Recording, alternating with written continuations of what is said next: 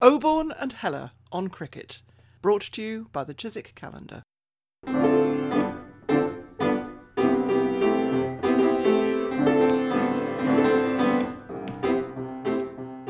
Hello, it's Peter Oborne from Wiltshire, and I'm looking out of the window at the wonderful autumnal colours. Hello, it's Richard Heller in southeast London, and I'm looking out at a very grey and windy southeast London, with not much autumnal colour. We had a whirlwind a couple of weeks ago here in Wiltshire, remind me very much of Shaheen Afridi. Well, brought down some branches and a tree across the power line. Well, it's a great pleasure to be welcoming back Ralph Nicholson today. Ralph is leading historian of women's cricket in England. She wrote a wonderful book called Ladies and Lords, A History of Women's Cricket in Britain. When we spoke to Ralph before, she had so much to tell us. And there were so many fascinating stories of women's cricket that we only got up to 1955. So it's a great joy to pick up the story once again and take it through to the present day. Ralph, welcome back. Thanks for having me back. It's great to be back for a second innings.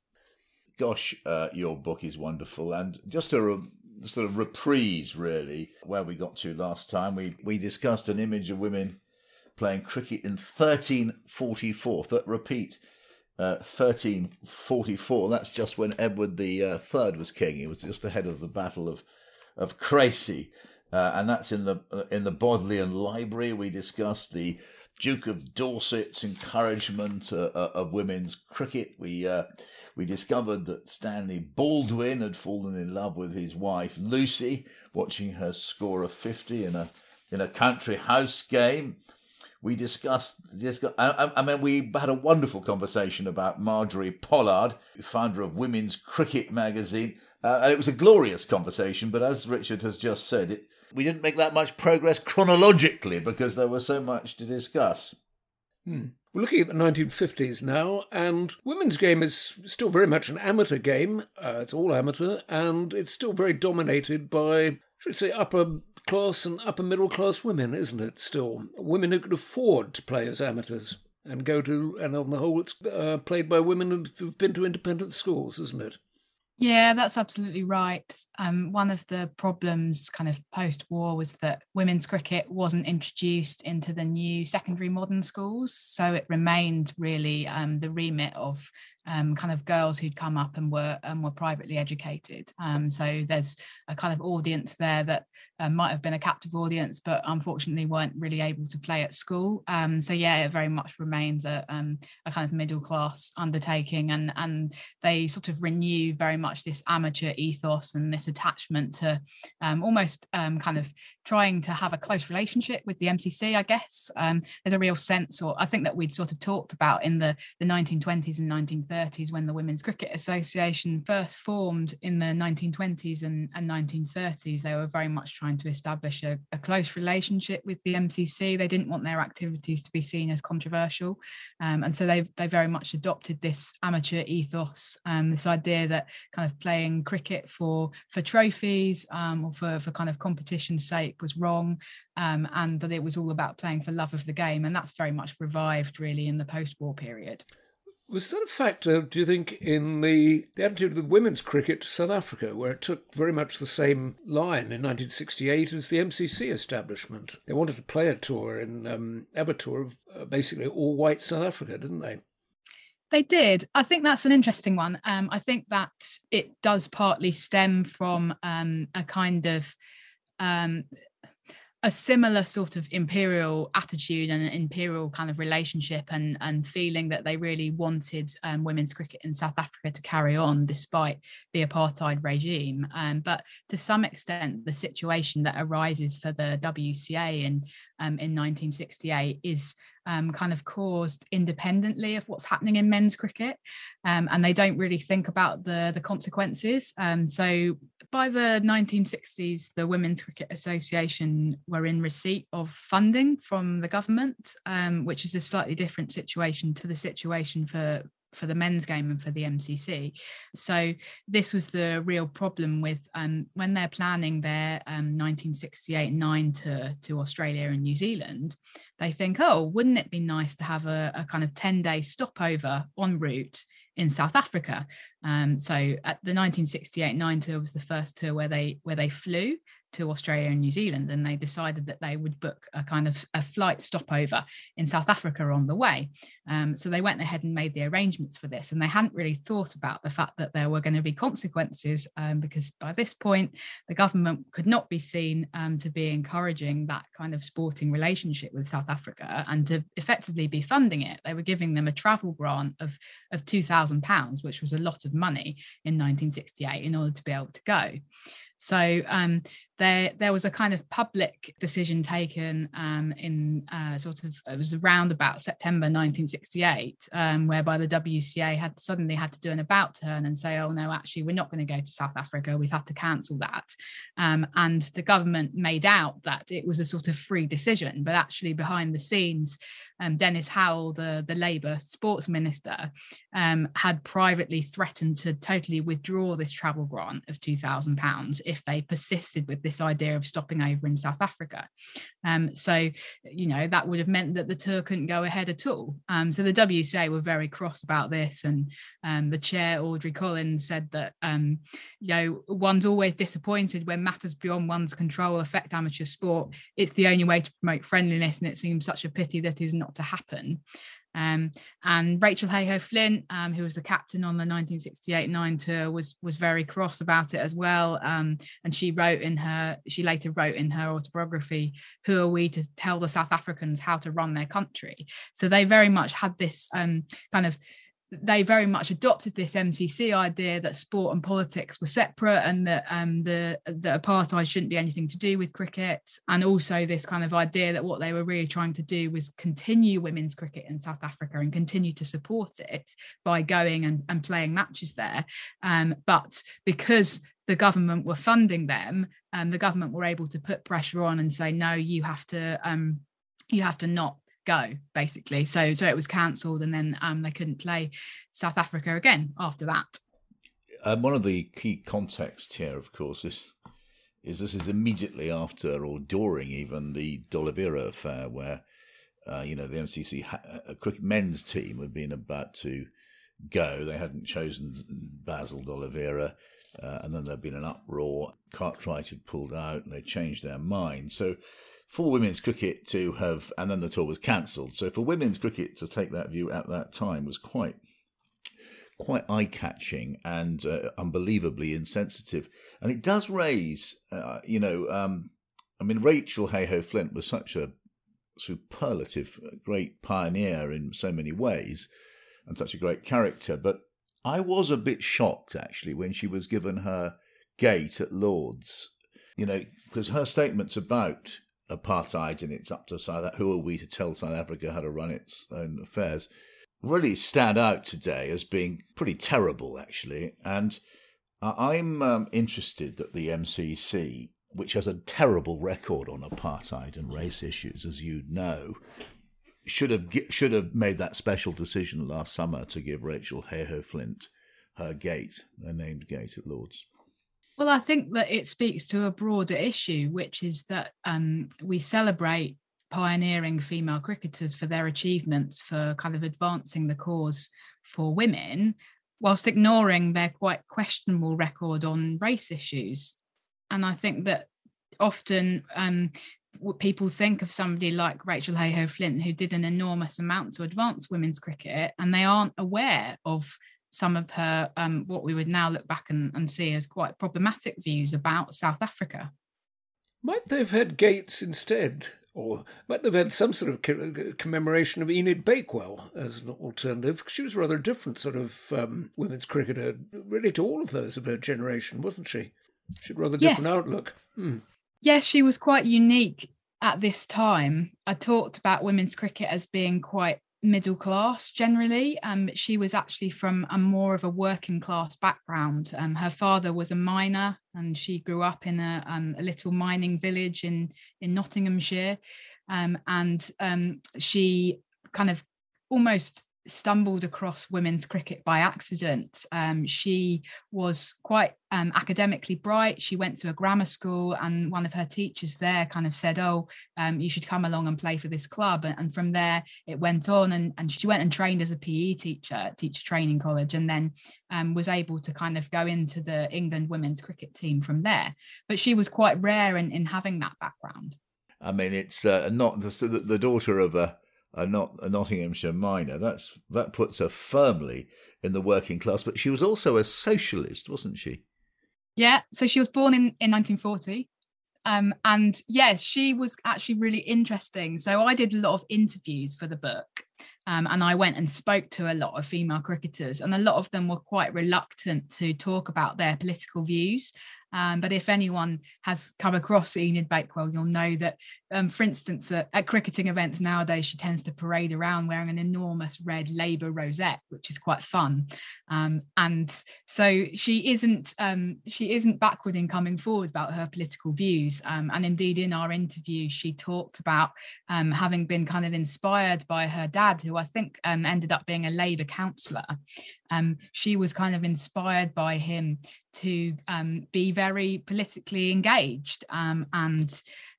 So she has, I think she's served as a councillor for the Labour Party. And in our interview, she did talk about being a socialist and also a feminist, which is quite a rare thing for a female cricketer to talk about.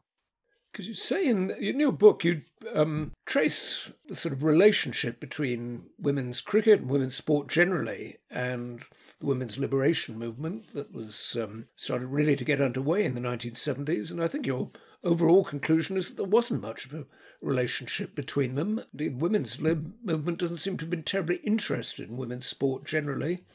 And sport didn't figure in the Sex Discrimination Act, did it, of 1975, or at least not for sports, where the average woman was deemed not to be as strong as the average man, which included cricket, didn't it? Exactly. And that piece of legislation, therefore, has meant that it's been legal for professional sports like cricket to pay women less than men.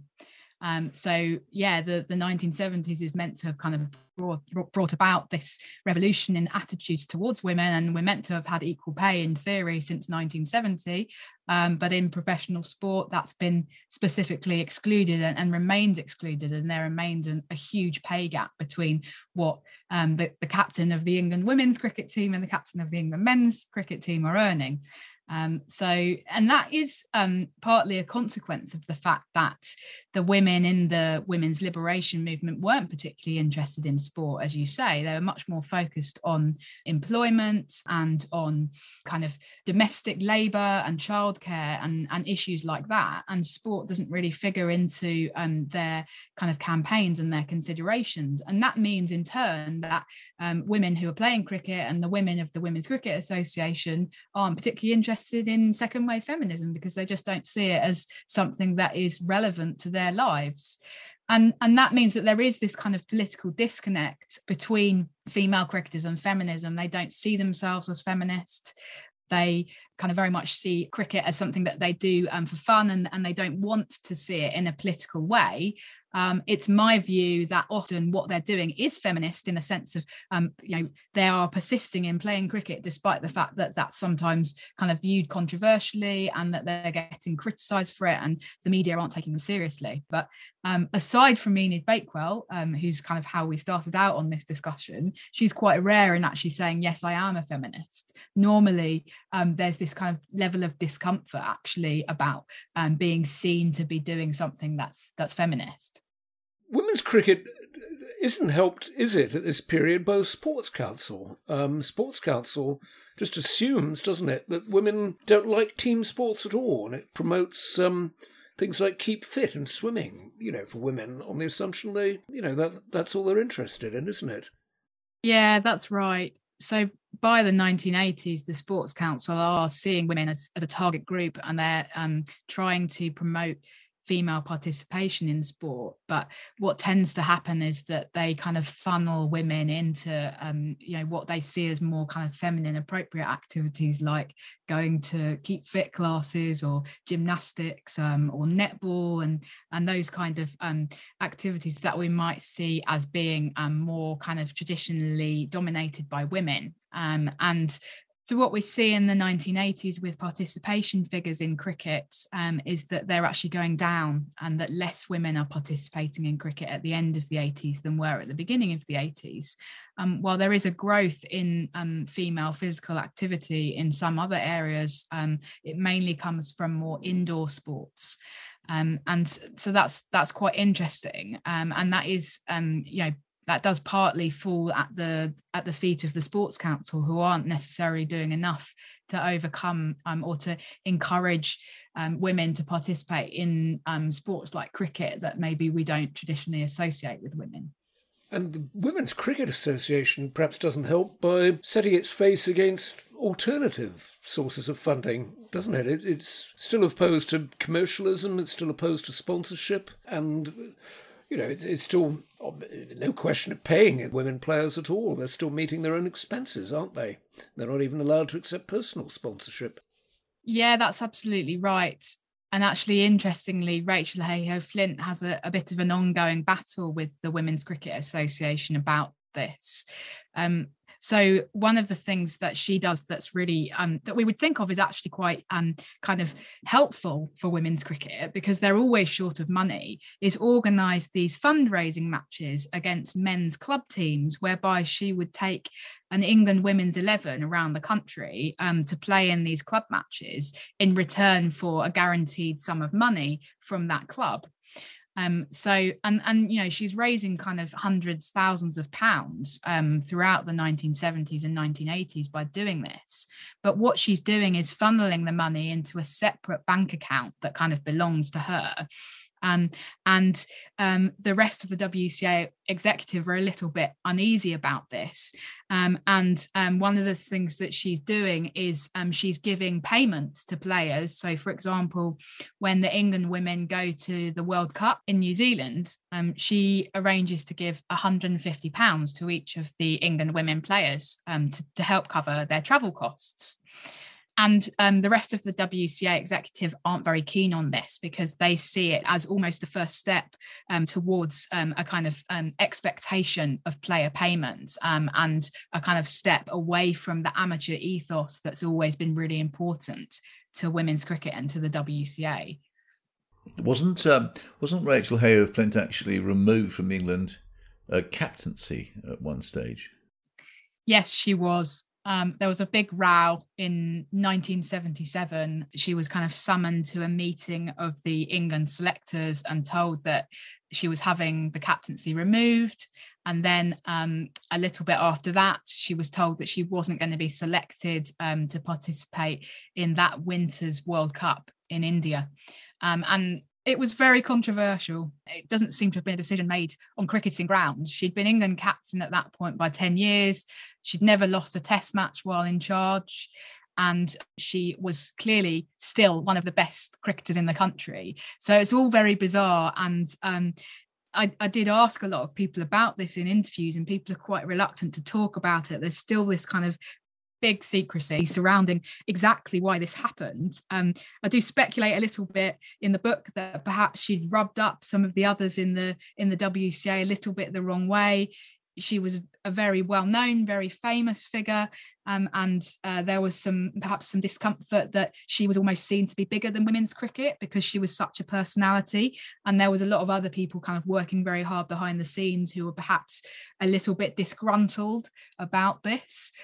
So that possibly played a role. I think that there's a bit of a debate going on about the extent to which she can have been considered an amateur as well. And at this time, you weren't permitted to play for England women if you were seen to not be an amateur. And there's a bit of a conversation going on about that, because she's obviously earning quite a lot of money from things like endorsements and and she possibly is kind of slightly crossing this line about kind of taking payments for things, perhaps. But again, it's speculative, and there's never been a kind of definitive reason for why she had the captaincy removed and why she wasn't selected for the World Cup. But she does then come back and play for England again after that winter. So it's all a little bit of a mystery, but certainly she was kind of rubbing a few people up the wrong way, I think. And so it's very interesting, this thing about Rachel Heyhoe-Flint, because Colin Cowdrey, who was sort of around just a little bit ahead of her, still playing Test match cricket in the 70s, was an amateur, and he had the same irregular payment system going. He was a gentleman. It enabled him to present himself to the outside world as a gentleman, whereas, taking all sorts of payments, and that was never an issue with Cowdrey, but somehow it seems to have, from what you're saying, been an issue with Rachel Heyhoe-Flint, which seems a bit invidious. Probing a little bit deeper, do you think the Women's Cricket Association, from your account, was a sort of tame organisation, representing not really women's interests but male interests? The patriarchal system which then ran cricket was effectively Rachel Heyhoe-Flint, a war against the WCA, a war against the male patriarchy, which definitely existed at that time. I don't know if I would present it in those terms. I think she was fantastic for women's cricket because she was this big personality. But I think that there was a sense, perhaps amongst some of her fellow kind of WCA members, that at times it seemed that she was promoting herself rather than women's cricket. And that's probably a bit controversial to say so. I know that she's very well known and certainly was a very popular figure. But there's an incident in 1976 when the WCA are in these quite difficult, quite secret negotiations with the MCC to try and get access to Lords. They've never been able to play a match there, and they've been asking for 50 years to try and get a match there. And finally, after the success of the first Women's World Cup in 1973, the MCC are thinking, oh, hang on, we think we probably should give the Women's Cricket Association a match at Lords, but we've just got to kind of negotiate the details. And then suddenly the newspapers are filled with a story, which is Rachel Heyhoe-Flint saying that she's going to sue the MCC because they're not letting the women have a match at Lords and it's against the Sex Discrimination Act. So she says she's going to haul them before the Equal Opportunities Commission, and she's going to take legal action against them. And this nearly totally derails these very difficult negotiations with the MCC, because the MCC are obviously really cross about this and are kind of saying, well, we are thinking about having a women's match, and now one of your people is saying that we aren't letting you play here. So that was a kind of source of tension, because it was felt that really it wasn't a particularly appropriate time to kind of go to the media and threaten that, when what the WCA were trying to do was get the match, but they knew that they had to kind of take a little bit more of a softer approach at that point. Very interesting. I mean, looking back at that, you would say that Rachel Heyhoe-Flint was the one who was in the right side of history, and this sort of behind the scenes fix wasn't really the way to do it. Good for her. Yes. On the other hand, they did get the match at Lords for the first time in 1976. So it's an interesting one, because the MCC were clearly quite resistant to this, and it clearly took a lot of persuasive techniques behind the scenes. So it depends on how you view it, really. Tell us a little bit actually about, I'd like to know a bit more about Rachel Heyhoe-Flint. What was her background? There's always a slight feeling of, jolly hockey sticks about her, wasn't there? Yeah, well, she was the daughter of two PE teachers, actually. Oh, that makes sense. So so she'd grown up very much with that kind of ethos at home, I suppose. And then it was a Joyce Grenfell figure, wasn't there, in St Trinians, That's a bit unfair, but she was a very good hockey player, wasn't she, as well? She wrote a book about hockey, a manual about hockey. Not unfair. I love Joyce Grenfell in St Trinians. Well, it's a slightly, yes. But she's not a comic figure. I mean, I think, yes. Yeah. She was a very good hockey player as well, yes. And actually, she, for a time, she went and coached hockey in the US. She spent a couple of years over there, and that was where she picked up a little bit of sports journalism initially. And then she came back to England and, ended up writing a lot for particularly the Daily Telegraph. For years she wrote women's cricket reports for them, and kind of did a lot to get women's cricket in the English press, whereas before it had kind of struggled a little bit more. So there's great stories about her on the 1968-9 tour of Australia and New Zealand, when she'd be kind of captaining England all day in the field and then running off at the end of the day to go and file a report back home. So she was getting the tour coverage in a way that it wouldn't have otherwise have had. So she was a really kind of interesting figure, and probably we'd call her kind of the first women's cricket celebrity, because she was a kind of very outgoing, very vivacious person. And then she ended up, by the beginning of the 70s, she was kind of appearing on A Question of Sport and those kind of programs, and doing a bit of TV presenting, and she was making a lot of TV appearances. So she ended up being kind of very, very well known at that time for a female cricketer. Ralph, how important was it for women's cricket that the Women's Cricket Association sort of dissolved itself at the end of the 1990s and decided to join the new body, the ECB, the English Cricket Board? Was that the sort of precondition for the modern takeoff of women's cricket? And have there been any regrets about it among women cricketers afterwards? Well, I think that at the time there was a lot of concern about what it would mean. And you're right that the WCA did end up kind of democratically having a vote to dissolve itself as an organisation. So we could see it as nobody forced them into it. On the other hand, by that time, they were being told by the UK Sports Council that if they didn't join up with the men, that they would have their government funding withdrawn. And so they felt really very much backed into a corner. And there was it was this kind of new policy in the 1990s from the Sports Council that men's and women's sport should be run together by the same organisation, and that would be more administratively efficient, if you like. So a lot of other women's sports were going through the process, and cricket was ended up going through this process in 1998. And what happens is that women's cricket almost overnight goes from being run by a group of women who admittedly are kind of volunteers and are really struggling for resources and finances, but they really care about women's cricket. They know women's cricket and they've run it for decades. So and then it suddenly is in the hands of a group of if I may say so, kind of white, middle-aged, middle-class men who don't really know very much about women's cricket, and perhaps don't prioritise women's cricket in the same way that the WCA did. So what we've seen since the ECB took over is that there has been a lot more resourcing of women's cricket, and they've absolutely benefited from that. And we've seen that the England women's team and now some domestic players are able to go professional as a result of that.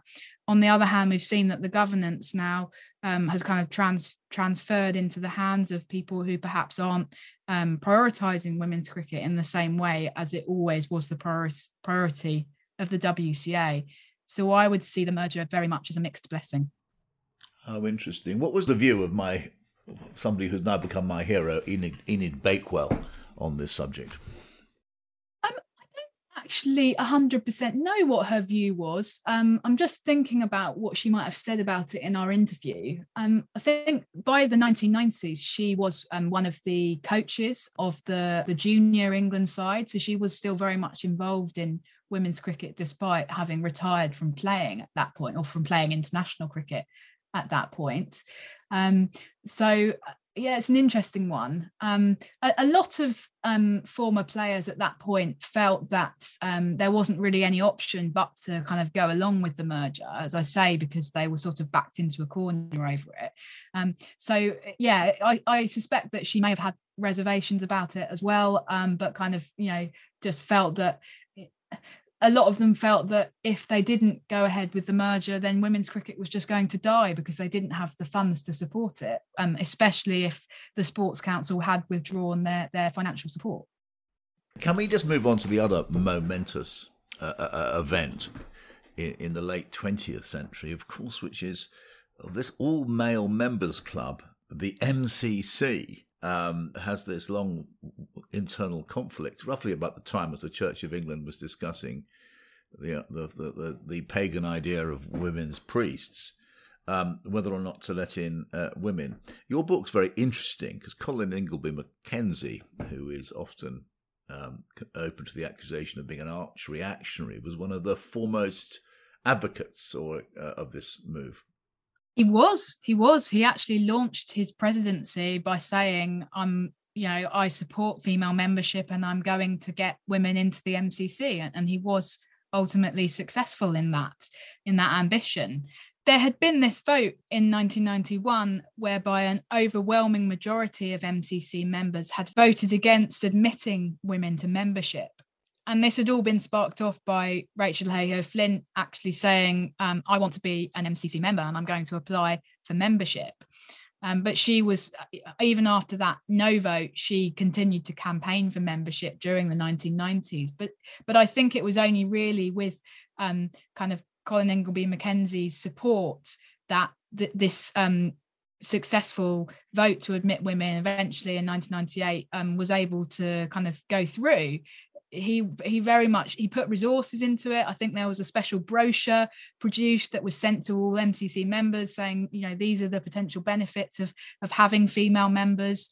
And therefore, it came about, and they did eventually manage to get the required 2/3 majority. I think they needed a 2/3 majority in order to get women in.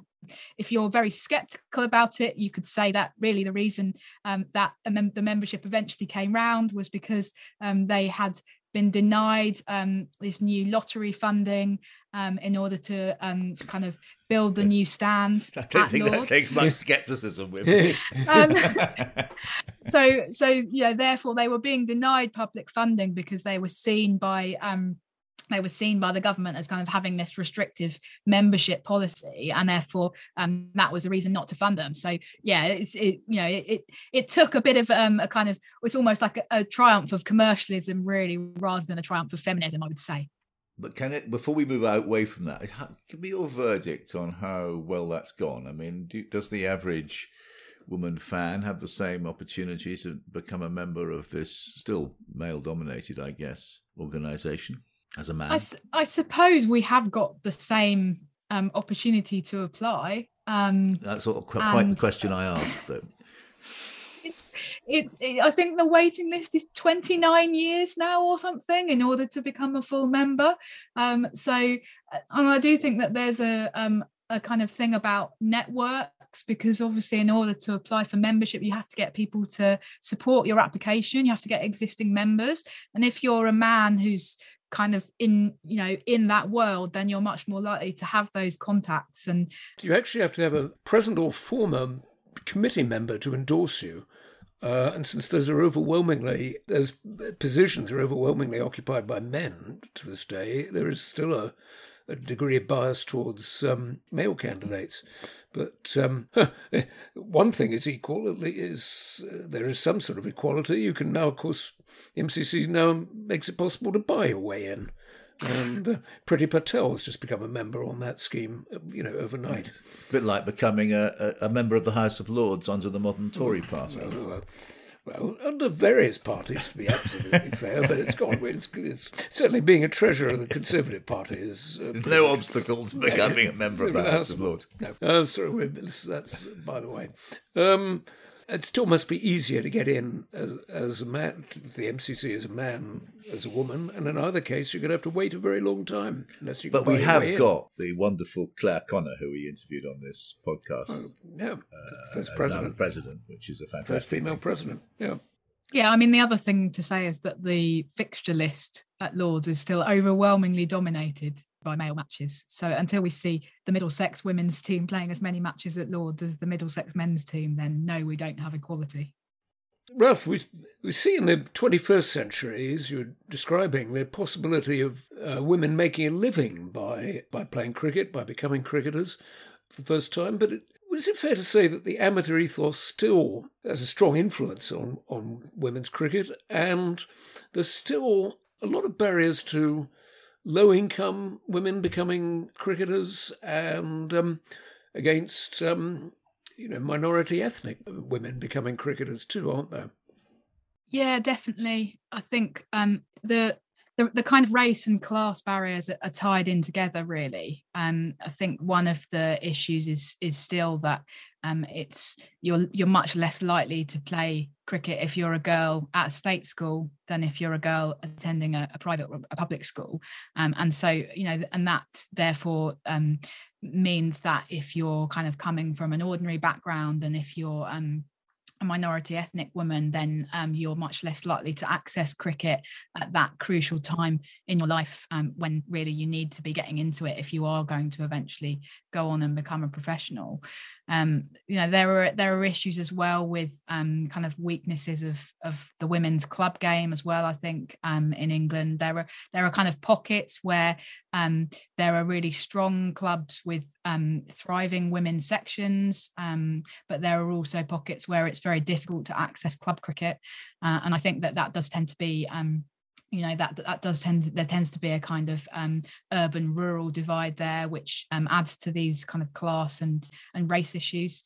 I think that to some extent women's cricket is often given a free ride when we're talking about the racism that's really kind of endemic and structural to English cricket. We often think of that as being a problem with the men's game, but I think it's equally a problem with the women's game. There's a cultural barrier because the game has traditionally and remains, as we're seeing with the Yorkshire situation at the moment, remains kind of hostile to non-white players, and that's it's doubly difficult for women because often they feel that they're excluded on grounds of both their race and their gender from this sport. Kind of traditionally they certainly have been.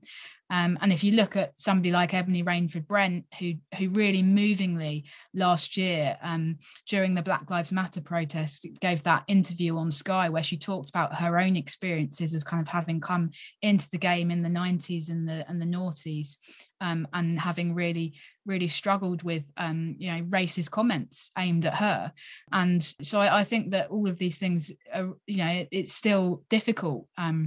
If you are a black girl or a black woman trying to access cricket, I think that's really difficult. It's brilliant to see Ebony's ACE programme kind of taking root and having success in Surrey and in other places now as well. And that is concentrating on girls just as much as it is boys. So I think that's really brilliant to see. So hopefully we're going to see some changes. But yeah, there are still barriers in place, I think.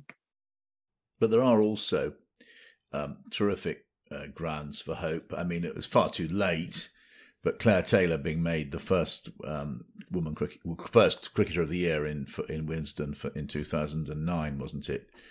And the whole sort of change in the coverage there, it shows a much greater respect and appreciation of women's cricket as a really powerful thing. Yeah, absolutely. The coverage now is unrecognisable from where it was, 10 or even 5 years ago. And the even fact that 5 years ago is fascinating. It's been very recent, hasn't it? That change. Yeah, the fact that we're seeing 86,000 people at the MCG in 2020 for that final between Australia and India, or a sellout crowd here in England at Lord's for the 2017 World Cup final, I think that's brilliant. And I think that has come about as a result of increased investment, really, because when you get women able to play and train as professionals, then the standard goes up and people are more likely to kind of engage with the sport. So it's almost a shame that the women's game couldn't have gone professional 50 years ago, because we'd be much further on than we are. But anyway, we're here and it's exciting to see it happen now.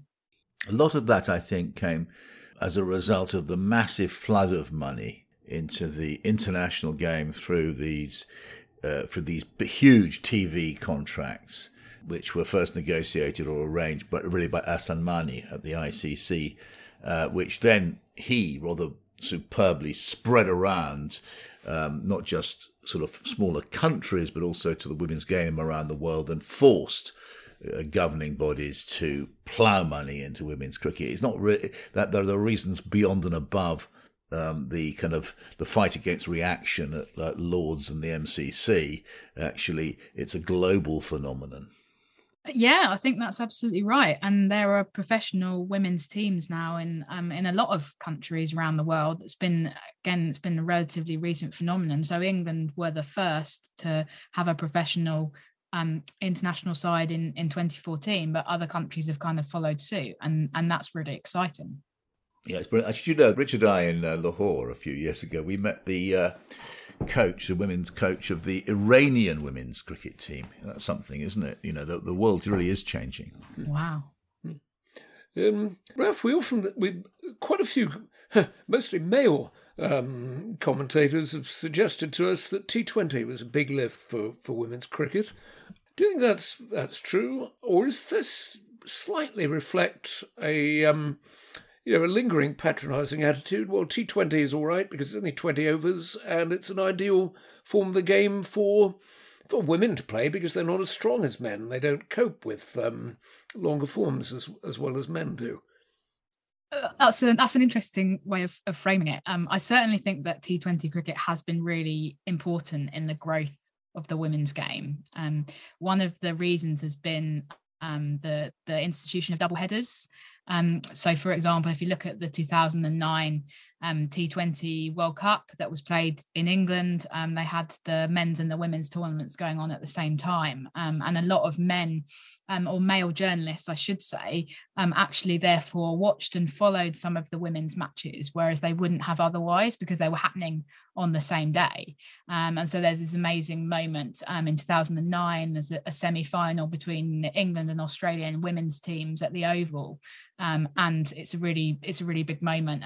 And England come out and Claire Taylor kind of leads this incredible run chase. And a lot of the journalists now kind of normally working predominantly in the men's game, actually look back at that and cite that match as being the moment when they first realised that women's cricket was something that they were going to take seriously, and was actually a very skilled game. So without those double headers, those kind of moments perhaps might not have happened.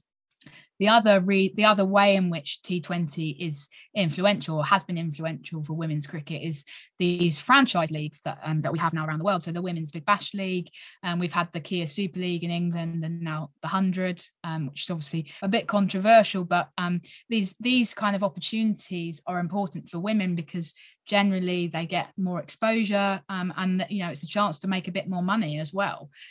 So those kind of things have been really exciting for the women's game.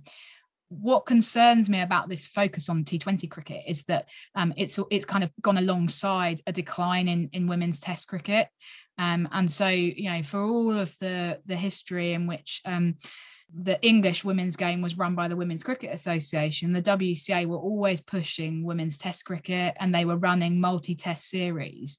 And now really since the ICC took over the running of women's cricket in 2005, you just don't really see that anymore. And you only really see very occasional test matches between England and Australia. And India women have played a couple in the last 12 months, but that's been very rare. And countries like New Zealand haven't played a women's test since 2004, I think it was the last one. So that's worrying because I think generally speaking, everyone sees Test cricket as being the premier format of the game. And if we therefore say, okay, well, women aren't going to play that, then it suggests that people aren't taking women's cricket seriously, or it has a kind of ideological impact because people think, oh, women aren't capable of playing tests. And we're not going to care about women's cricket as much because they don't play what we see as the premier format. So I think that T20 has been great for women's cricket, but that shouldn't have come at the expense of Test cricket. Of course, the same forces are very much at play in the men's game as well. Can I ask you one specific question, which I was learning the other day how close Sarah Taylor, who's such a brilliant wicketkeeper, came actually to playing for Sussex when she sort of was taking part in the coaching sessions there. And I wish she had, and I can't see why she she didn't really. Do you think we ever will have a women's player in the first class male matches, or do you think we should want? Again, it may be controversial, but I don't think it is something we should want. And I don't really think it's something that we should be focusing on, or almost with the Sarah Taylor case, people kind of obsessed over it. Actually, when somebody is, basically the best player in the world in international women's cricket, does it really matter whether or not she plays for the Sussex second 11? In men's cricket, and why do we think that that's more exciting than actually her kind of world-class exploits behind the stumps in international women's cricket? So it's just not something that I can get particularly excited about. And I also think that there would be a real risk that if we did try and pursue mixed first-class cricket, that the best women would filter off into the men's game, and that leaves your women's only structures totally impoverished. If Sarah Taylor had gone and played for, and had gone and only played men's cricket, then we wouldn't have seen her playing in the women's game, and that would have been a real loss. So for me, actually, what needs to happen is that we need to start valuing women's cricket on the same terms as men's cricket, and we need to start kind of giving it equal coverage and thinking about it on equal terms, rather than thinking, oh well, let's try and get some women playing in the men's game. That's my view. And the next other thing I'd love you to do, we've got the women's World Cup next year. Yeah. Tell us who the favourites are. Give us a tip. Yes, lining up. Well, England are defending champions, having won memorably in England at Lords in 2017. But I think you can't really look past Australia. They just are the best team in the world in all formats at the moment, because they're the best resource. They've got a fully professional domestic setup, and we don't have that anywhere else in the world. So for me, I think if you wanted to put money on it, then I'd be putting it on Australia. Give us an outside. How's Pakistan? Richard and I have written a great deal about Pakistan women's cricket, and it's such an interesting story. How have they been coming on, and have they got a chance? I wouldn't have thought that they would have a chance of winning. It's been difficult for them, I think, with the pandemic. There was a gap where they didn't play very much international cricket, and it's obviously been a blow to them recently, because the England women's team were meant to be touring there, and that got cancelled. And I think that would have been potentially a real kind of fillip for Pakistan women's cricket to have the England women's team touring there. And a fillip, I should say, for England's cricket too, to go to Pakistan. Yes, it's a wonderful country to play cricket in. For all genders. We better not start this one again. We'll have another. we'll be here for another hour. Yes. Raf, it's been wonderful having you for a second innings. It's been a very rich, rewarding conversation. A lot of optimism about women's cricket, I feel, at the moment, and I hope it continues to flourish. Thank you for being with us. Gosh, that was interesting. I learnt so much talking to you, Raf. Your book's wonderful. Absolutely authoritative and glorious. Thank you so much for writing it and being with us today. Thanks for having me. And it was bye from Peter Oborne. The sun's out. The leaves are drifting down from the trees. I can see the crows milling around at the bottom of the garden. Gosh, it's a lovely day. Well, it's goodbye for me, Richard Haller. The leaves are drifting down from the trees here, but that's only because there's a damn great wind blowing them off the trees, and the crows are more like vultures around my residence, but it's goodbye for me anyway.